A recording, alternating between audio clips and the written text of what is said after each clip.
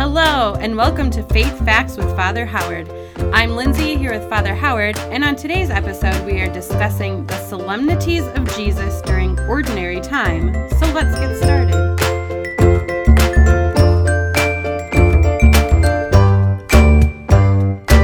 Hey Lindsay, again, it's always a pleasure to be able to gather and to discuss some of those things that are part of our church at times which no one really thinks about. They just kind of happen, and they're part of the liturgical year.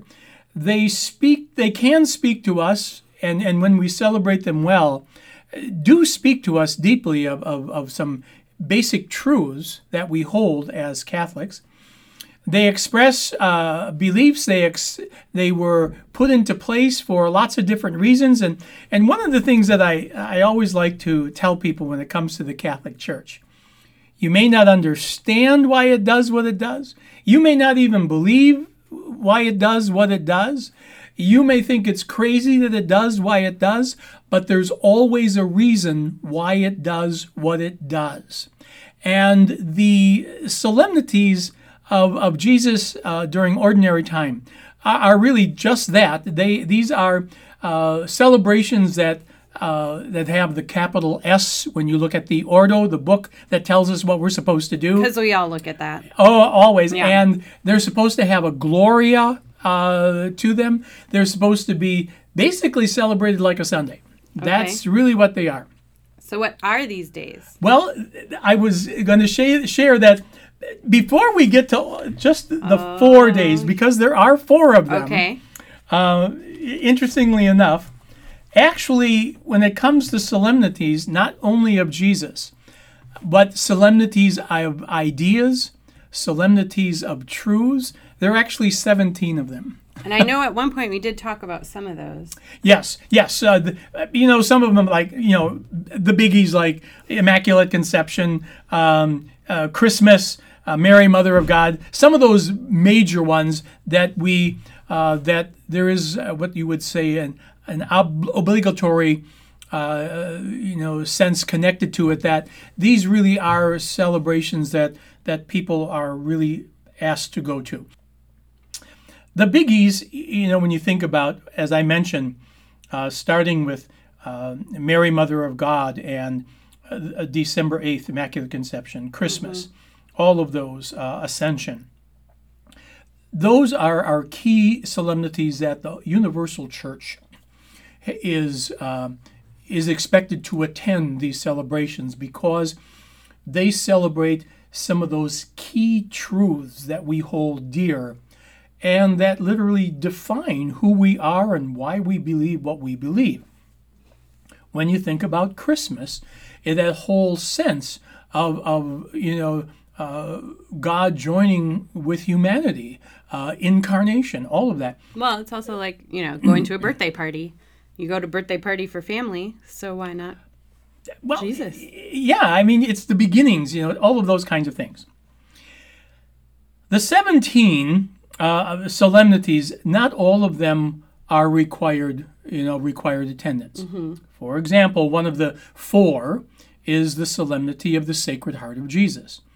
It is one of those idea truth celebrations, more of an idea concept. It is a solemnity, but we are not obliged to attend. So what is a solemnity exactly? A solemnity is there is an order of the celebrations that the church has. You have solemnities, you have memorials, you have optional memorials, you have feasts, and then you have what are called ferial days. Ferial days are just where there is nothing specific other than you're alive today, we give thanks to God. It's about that broad or general. How do you spell that? Because when you say it, I think of fairies flying around. Ferial is F-E-R-I-A-L. Okay. Not F-A, F-E. So there is a hierarchy, you might say, of how we celebrate, what we celebrate, and the expectations that we celebrate. And a solemnity is on the top. Is at the very top of the ladder, you might say. It has required readings.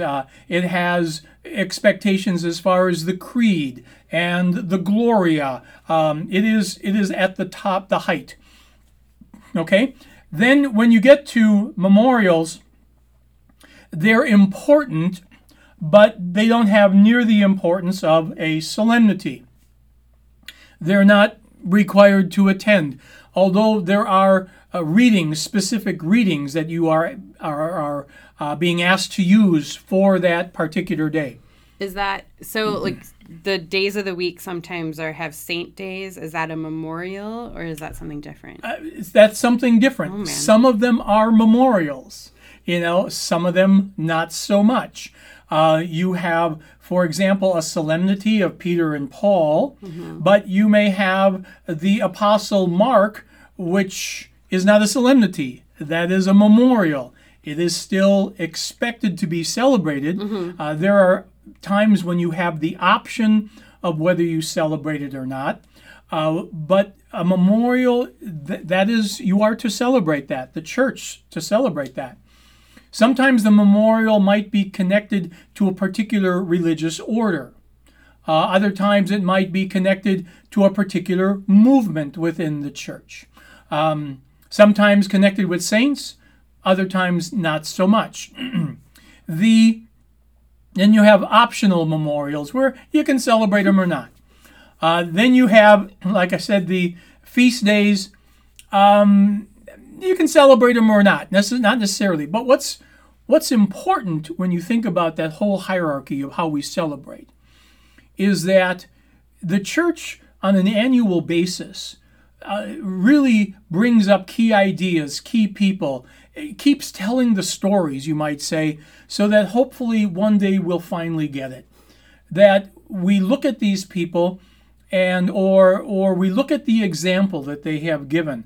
Francis of Assisi, a day for celebrating peace and justice. You have, just all sorts of things like that. That hopefully as people, attend Mass on a regular basis, they eventually hit all of these days and they begin to see the breadth, you might say, of the church, of all of the things that the church takes into consideration. Now, to throw a wrench in there, is it true that at Holy Angels we don't necessarily have a solemnity of our church name, but where St. Francis Cabrini would do, their day where their saint name is a solemnity for them, or is that not true? Well, that is. Well, I should say it's not necessarily considered a solemnity. Okay. But it is, there is expected to be celebrated. It would be like a required memorial. It would be more on the level of a memorial. Okay. Okay. Where it is expected that a church would celebrate that feast day. For example, in the Cathedral of St. John the Evangelist here in Milwaukee, that is our patron, that's the patron of our cathedral. At the cathedral, that is a solemnity, not necessarily an obligatory solemnity, but it is to be celebrated well in the sense of creed and gloria and all of those things. Because, one, it's the patron of a diocese, and it's the patron of the cathedral, that it's given a special place. It's given a special place. And those kinds of things, again, it's quite complex. That some of these, kind of boot another group out of the, another name or idea or whatever concept, it kind of pushes it aside if it happens to land on the same day for whatever reason. So going back, though, to our solemnities, is that whole aspect of the hierarchy of celebrations and such, that's a whole other podcast. It really is. And, you start getting into that stuff because it can be quite complex, but it also recognizes, again, the breadth of what the church celebrates and how it celebrates it. So when we look at the solemnities of the year, there are 17 of them altogether. Again, some obligatory, others not. But the four that we want to pull out today are what are labeled the solemnities of Jesus during ordinary time. These are also movable feasts. They don't have a specific date because they're celebrated, the celebration, they're determined, 3 of them on a Sunday, the Sacred Heart one, not so much, that gets moved around. But the importance, when something is moved to a Sunday on a pretty much a permanent basis, it speaks of the importance of what it means, what it's expressing, what it's celebrating, the core beliefs and such of the church that it somehow is trying to, in a way, as best it can, to encapsulate. They are these 4, as I mentioned, are movable, and they are determined by the date of Easter, which, if you remember, I do, is always scheduled on the first Sunday after the first full moon after the vernal equinox. So Easter Sunday is always moving. And so then to find out when Ash Wednesday is, you have to take Easter and go backwards. And to determine when these 4 solemnities are, you take Easter and you go forward. Okay. So you have the 4 are, you have the Trinity, you have the body and blood of Christ, or what was formerly known as Corpus Christi. You have the solemnity of the Sacred Heart of Jesus, and you have the solemnity of Christ, King of the universe. Okay? So, in a way, and in between them, you have this huge season called Ordinary Time. Wah-wah. Yeah. So, for example, Trinity is always celebrated the Sunday after Pentecost. Corpus Christi, body and blood of Christ, is always celebrated the Sunday after Trinity. Sacred Heart is always celebrated the Friday after the celebration of Corpus Christi. So, that would mean next Friday. And then you have... Per the date of our recording. That is correct, yes. Yes, that is correct. So, and then you have the Feast of the Christ, King of the Universe, and that is determined, again, where Easter goes, how many Sundays of Ordinary Time you have, and it's always the last Sunday of Ordinary Time before we begin Advent, the first Sunday of Advent. Wouldn't they decide where Christ King goes based on Christmas and Advent? No, because Advent, the first Sunday of Advent, is the beginning. So the Christ King of the Universe they can't start forward because it ends what has gone before. So you have to go backwards to discern where it ends up. Well, it seems easier to go the other way, but whatever. But it really can't, because Christmas is on a specific day. Yeah. King of the Universe moves. Depending on how many Sundays there are in Ordinary Time between Corpus Christi and Advent. Yeah, but it's always the last Sunday before Advent. Yes, but if it's 33 or 34 or 35 or whatever, it moves depending upon. It is always the one before Advent, but it's not determined that way. Well, that's just silly. Don't have to agree with it. There's always a reason. So now why did they bunch them up like towards the beginning of this Ordinary Time segment and at the end? Why didn't they speckle them through to lighten things up a little? In a sense, they did with the solemnities. These particular ones, though, are always geared more toward the Easter celebration. When you think about Ordinary Time, it's not, ordinary, nothing interesting happens, as much as counting time, ordinal time, as we spoke about, in Ordinary Time in a previous podcast, is that these are kind of, you might say, bunched up because Jesus is really the center Trinity. Jesus, Spirit, God, are really centered around that Easter time, Easter framework. And then it's also has a lot to do with politics, the normal, the calendar of the year. But most of it really has that centering around the the Easter time, Easter celebration, Easter season, and what that signifies.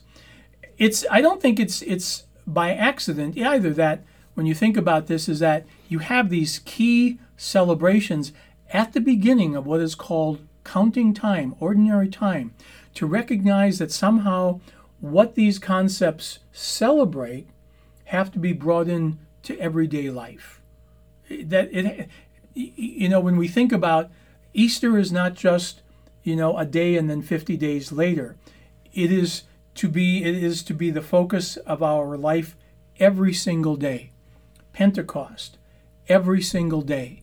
So when we think about, again, what we celebrate, and there are reasons why these were even created or brought into place, is that these are important things that we as a people of faith are to remember, that if we are truly to be a disciple of Jesus, is that the concept of Trinity, the concept of the body and blood of Christ, what the Sacred Heart means and what it can signify, what it means to declare Christ as King of the universe. These are all things that somehow are really part and parcel of the fabric of how we are to live as a disciple. To leave any aspect of this out is somehow to be missing who we are to be, who we are to become, and you might say who we are becoming as disciples. So it's when we talk about these, so these are specifically oriented to Jesus. Some of the others are again oriented more to concepts and are speckled, throughout the ordinary time. So you look, for example, at Joseph, the husband of Mary. It's a solemnity. It's in March. You look at birth of John the Baptist, again in June. There's a chunk of these celebrations in June. Peter and Paul, again in June. You have the Assumption, one of the holy days of obligation, in August.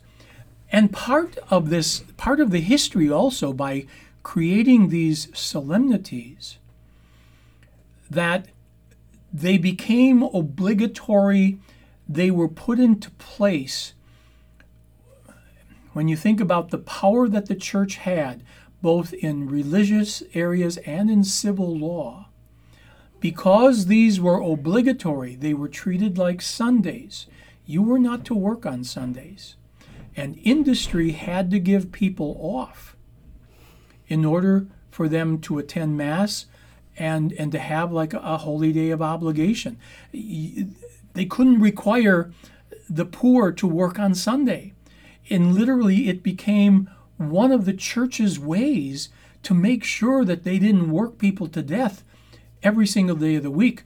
What we know is that, you get Saturday and Sunday off. That's our world. Typical. Okay, typical. Well, not us. Well, yeah, but normal people. Normal people.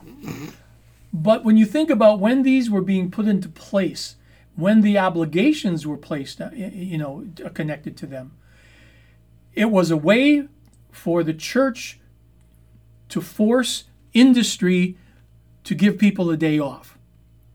Nice. And so labor union before the labor union. In a way, yes, because otherwise you work straight through.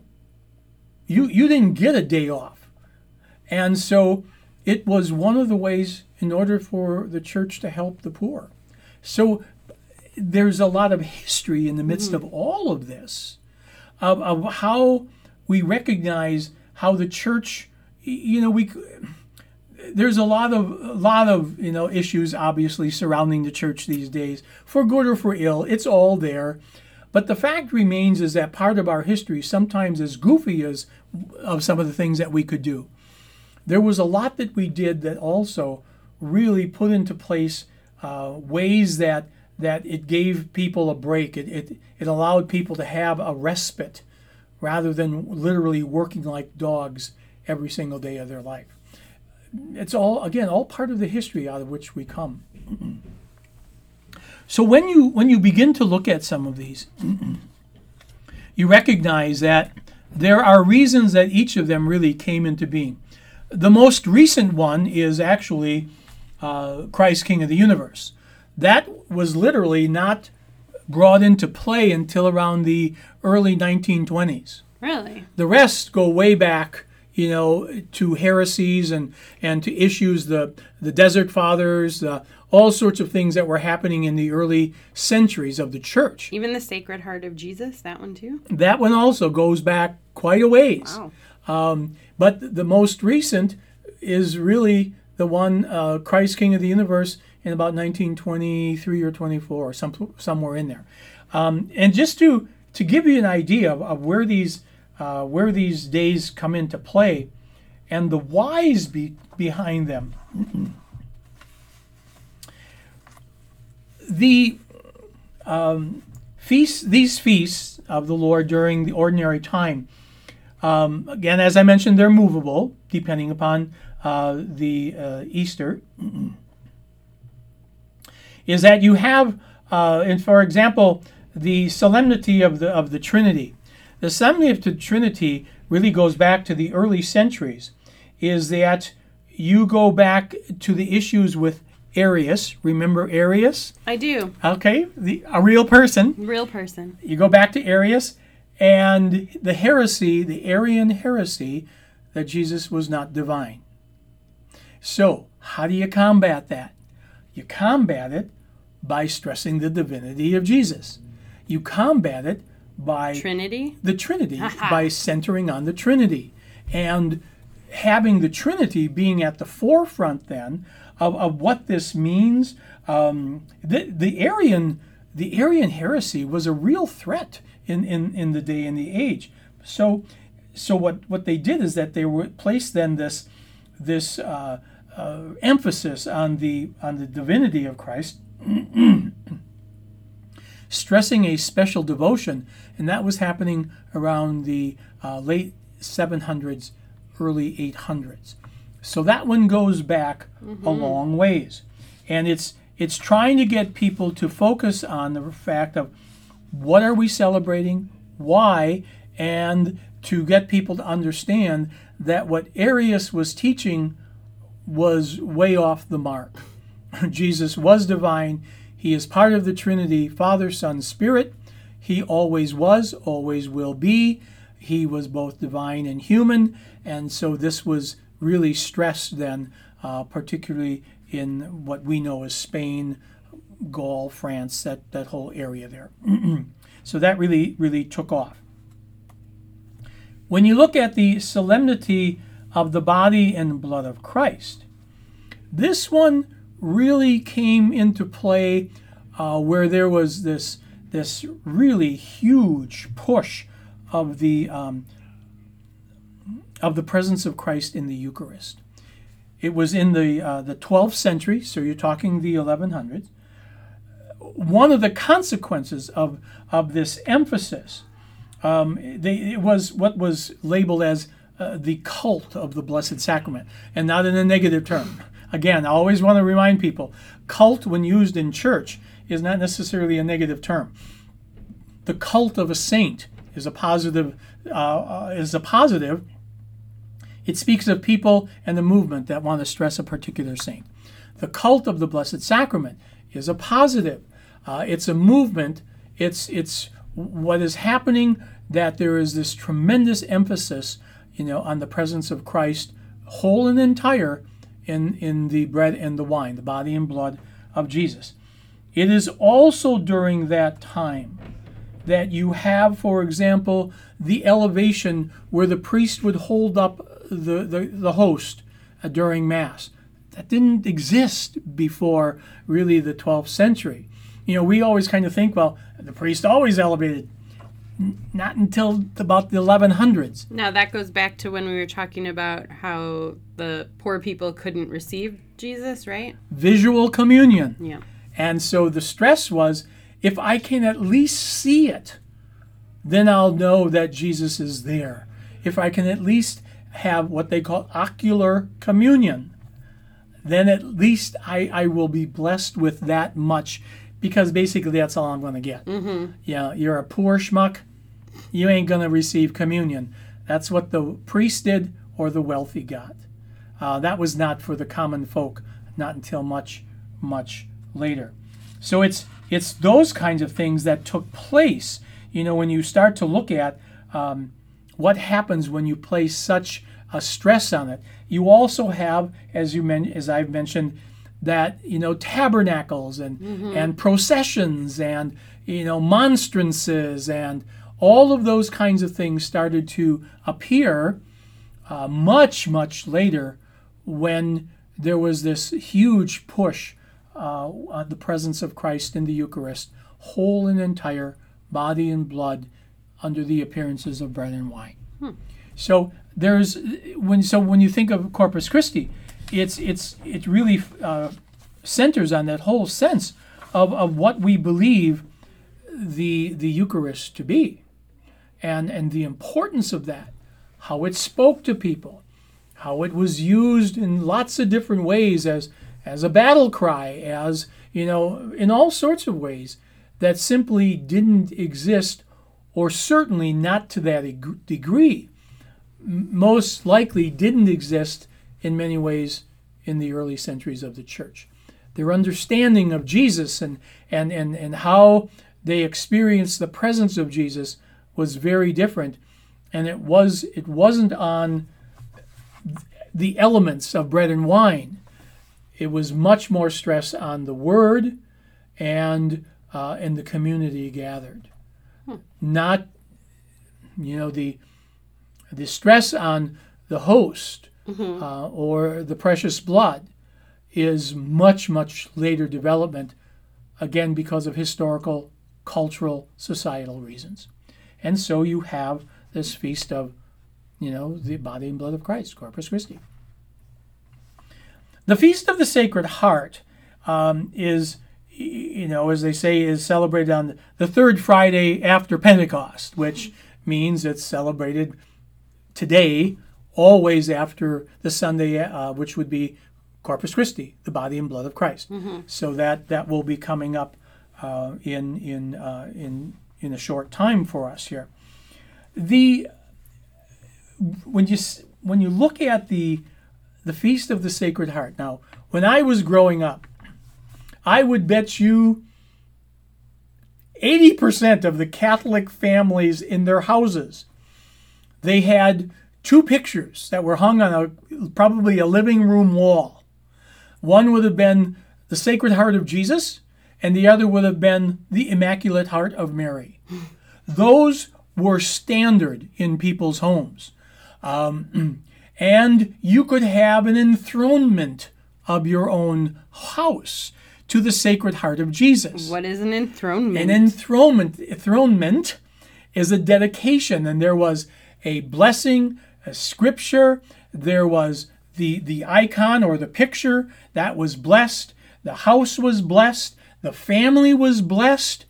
You were literally dedicated, and basically what you were dedicating yourself to was to love God above all else and to love neighbor as self. You were dedicating yourself to the love that Jesus had for his disciples and for all he died for. It was when you look at the Feast of the Sacred Heart, it was very much oriented toward that sense that the heart was seen as the core of the human person.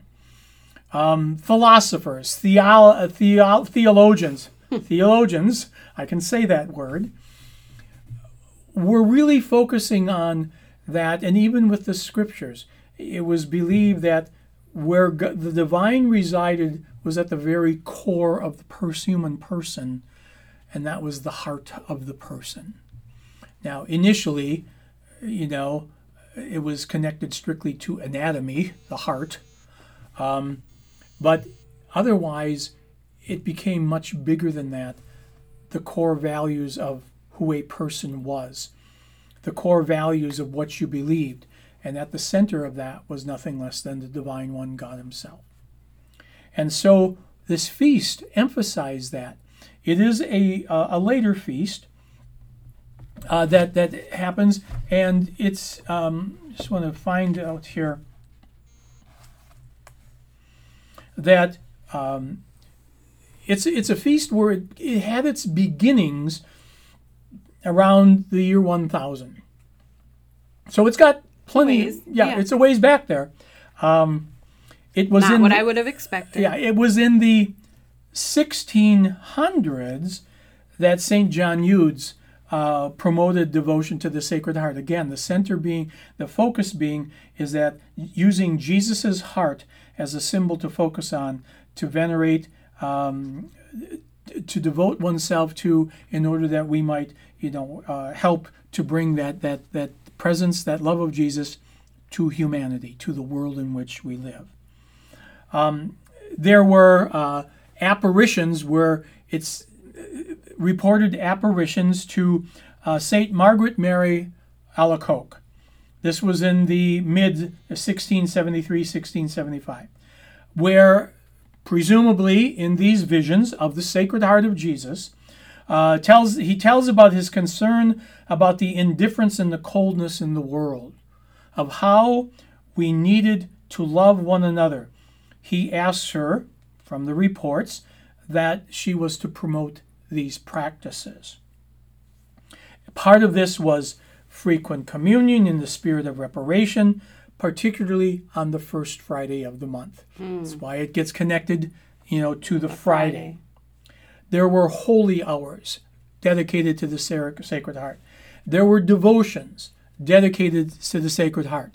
There were novenas, 9 Fridays, 9 Saturdays, 9 Wednesdays, different sets of devoted to the, and this took off. Like I said, growing up, I hardly know a Catholic family that I was associated with that didn't have, again, somewhere a picture of the Sacred Heart, either on their walls, they carried it in their wallets.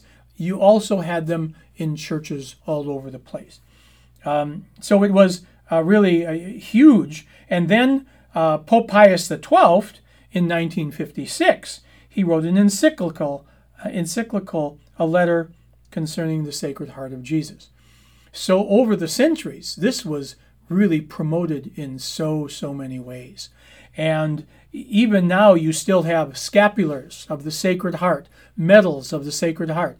There is a strong devotion, even to this very day, to the Sacred Heart and what that means. There are even promises that were supposedly made. Again, you're talking about apparitions. Now, these are part of that small t, in that they were private apparitions, but reported that there were promises made. For those of people who had enthronements, to the Sacred Heart in their homes, is that he will establish peace in their homes, comfort them in their afflictions, bestow blessings on their undertaking. Let's see, I will bless every place where a picture of my heart shall be set up and honored. Again, these are oftentimes the same thing happens with Lourdes. Sure. And, with... well, that makes sense why people would hang the picture up on. Well, again, yeah, you're buying into a whole concept of what it means to be dedicated. Mm-hmm. I would say that devotionally, the Sacred Heart, flew by, the Trinity, and you might say, and the Corpus Christi. Again, those were kind of rooted in oftentimes described by theologians in theologies and philosophies. Discussions between scholars about, Trinity and divinity and humanity and how does body and blood, what does transubstantiation mean, and which in a lot of ways people can't connect to. Mm-hmm. These are, in a sense, very deep mysteries. Not because they're not believable. These are mysteries that go way beyond. People can connect to what it means to love. People can connect to what it means, and more readily to what it means, devotion of the Sacred Heart. So it's interesting that that's on a Friday then instead of a Sunday, and it's not an obligation. If people can connect to it more, it's interesting. Probably based in many ways because of the apparitions. If you say an apparition is true and has a value, then you gotta kind of pay attention to what the apparition, in a sense, the message is saying. Yeah. So, but again, you have that, with Lourdes, Fatima, promises made, all of these biggies, Our Lady of Guadalupe. It'll be interesting to see what comes out of, the apparition up near Green Bay. Champion? That's it. Champion. Got it? Okay. That is it. It's that, that's still a pretty new one that was just, you might say, ratified or confirmed. It'll be interesting to see if over time there are not some of these kinds of developments that happen similar to what happened when you think about, the Sacred Heart. Though its origins are in the, around 1000, it doesn't really take off until 600 years later, when Margaret Mary had an apparition. So who knows what someone might have in Champion that could literally take off 100, 200, 300 years from now. You just don't know. Oh, that's true. Part of it will be, what does the world need? I mean, really, what does the world need? When you look at when these things start to take off, there were some major crises. You think about when things started to take off in whether it's Sacred Heart or others, you look at what's happening in the world. And it's no different for the last one, Christ the King. That one also. You start looking at that and saying, wow, there's stuff happening in our world. And finally, to bring it to closure here, really is the solemnity of Christ the King. It's the most recent, as I mentioned. It's in 1925 that Pius XI speaks of it. And the reason he speaks of it, think about 1925, though it was a boom time, the roaring 20s, at the time, it was in Europe. Yeah, here roaring. Yes, in Europe, all sorts of war and such, all sorts of violence, and eventually, which led to World War II. That, and it hadn't been that long when we came out of World War I. So you had a lot of violence taking place in Germany and lots of other places at that time. And Pius XI's comment was, the most effective weapon against forces of evil of a particular age is acknowledging the kingship of Christ. And it was then during that time that, the focus on Christ the King and moving around a bit as far as where it goes, but eventually was settled on, when you think of the whole liturgical year, everything in so many ways is to bring us to this stance, this ability to declare that Christ is King of the universe. One, it says, to everything else in the universe, you are second, not first. Two, it can be, in a way, a battle cry, you might say, for people to bring people together, particularly when they are faced with a tremendous presence of evil that they see in the world, where their homes, countries, loved ones are being slaughtered by the millions.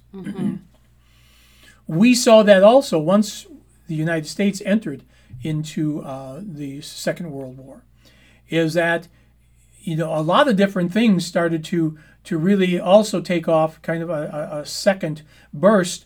Sacred Heart, adoration of the Sacred Heart. You had the Immaculate Heart of Mary. You had the perpetual devotions of Mary, perpetual adoration devotions. You had adoration of the Eucharist. You had many of these pieties that are rooted in solid theology and truth. Many of them came to the forefront because people had their loved ones going off to a foreign world, countries, and they had no idea if those loved ones would ever return. It brought some sort of hope, probably. Yes, it did. And so churches would be filled with Marian devotion times, Sacred Heart devotion times, Fatima, Lourdes. You had all of these kinds of things. These devotional practices became huge in the lives of people because they needed something to hang on to. They needed something to hang on to. And so you hang on to what gives you strength and courage, or at least some sense of hope. So these days, these 4 solemnities of the Lord really became very much then part and parcel of our whole liturgical year. Again, centered, around Easter and that whole time, except for the last one, which really, again, brought everything to conclusion. So it's oftentimes we kind of celebrate them. We just kind of get through them. It's like, okay, we got Easter. There's 2 more coming. A lot of times, Sacred Heart, I would say now some of that has waned a bit at this point. Years ago was much bigger, where your church would be full, and on that Friday, you would. So it's just some things that people, I think as we grow in awareness to, or we grow in an awareness of, it can make a huge difference in how we pray and what connects us. Well, I didn't know they were technically an ordinary time. I just always thought, oh, here's more, kind of Easter, because I know Easter ends at Pentecost, but right.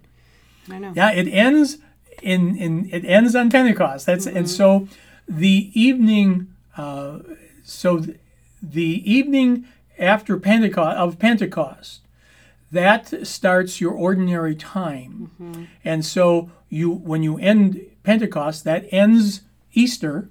Is that you enter then ordinary time for the day, not the day before, but the next day, that Monday. And then that is ordinary, so that's again, depending upon where Easter was. This year it was the Monday of the 8th week of ordinary time. Yeah. Then you have Trinity, and then you have Monday of the 9th week of ordinary time, which we're in that 9th week now. Then you have Corpus Christi, and then the Friday after you have that. But yeah, they are in ordinary time. It's crazy. Yeah. Anyway, all right, a lot of good information there. Think we will end it for today. We hope you enjoyed that, and we will see you next time.